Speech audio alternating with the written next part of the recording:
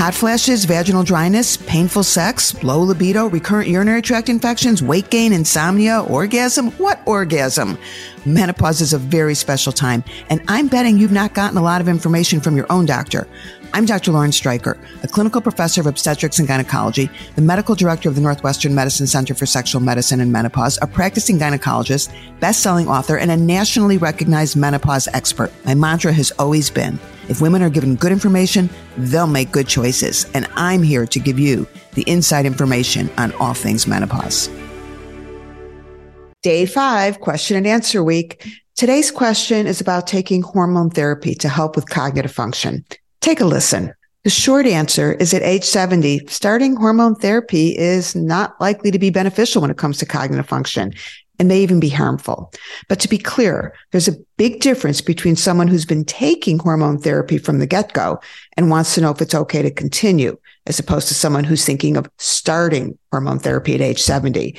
Continuing is generally fine, and I addressed that in episode 67. But just to backtrack a little bit about what happens to cognitive function during perimenopause and postmenopause.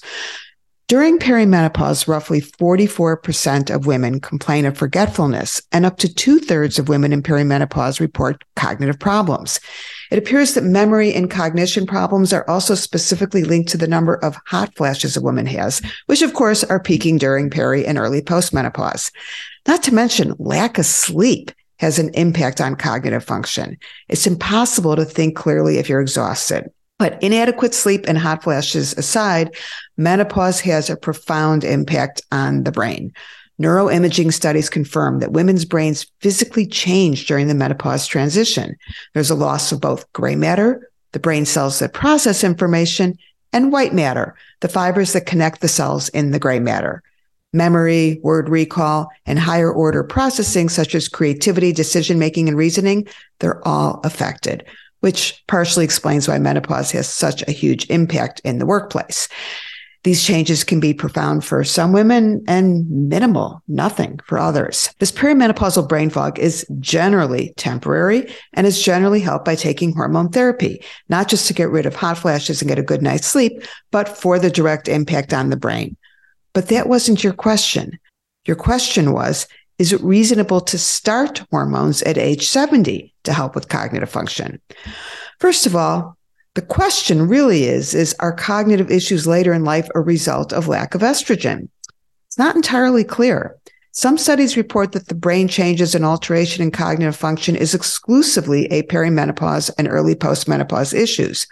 Other studies suggest that cognitive issues from lack of estrogen can linger or be permanent.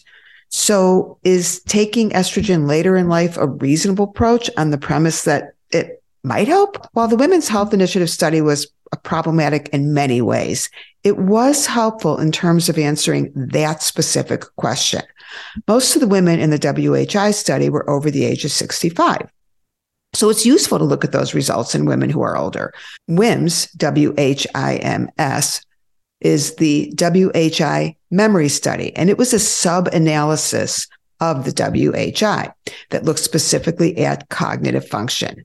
And unfortunately, there was a decline in memory and cognitive function of both the estrogen and the estrogen progestin group compared to women who were not using hormone therapy.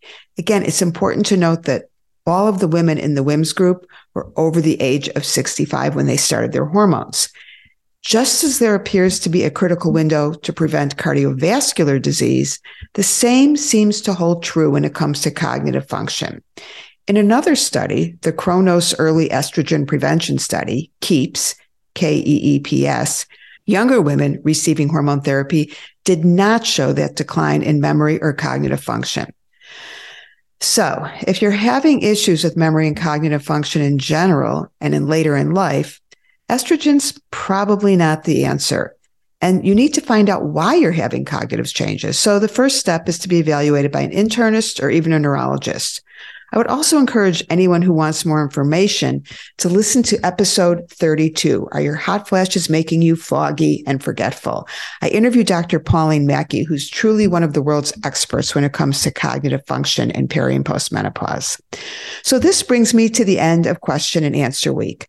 This week also marks the end of season 1 of my Inside Information podcast. It has been quite the year. And I want to thank everyone who supported me on this crazy ride, including my producers, Scotty and Dan, my family, my husband, Jason, and most of all to you, the folks who listen to what I have to say and give me such nice feedback.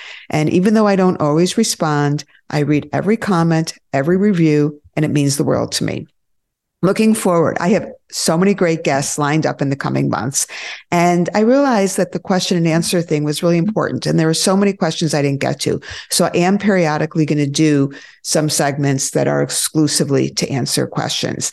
In addition, I'm thinking about doing some online seminars where I'll do a deep dive into various topics with smaller groups and leave plenty of time for questions. So let me know what you think about that, if that's something you would like to attend.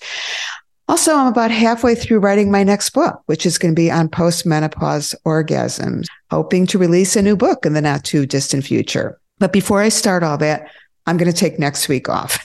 So again, thanks for your support. Keep those comments and questions coming, and I will continue to give you the inside information.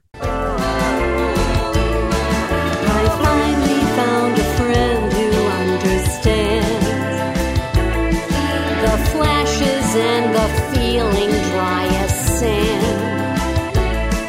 My body was on pause, it wasn't taking calls. Then Francie took me by the hand. She told me all these things that I can do,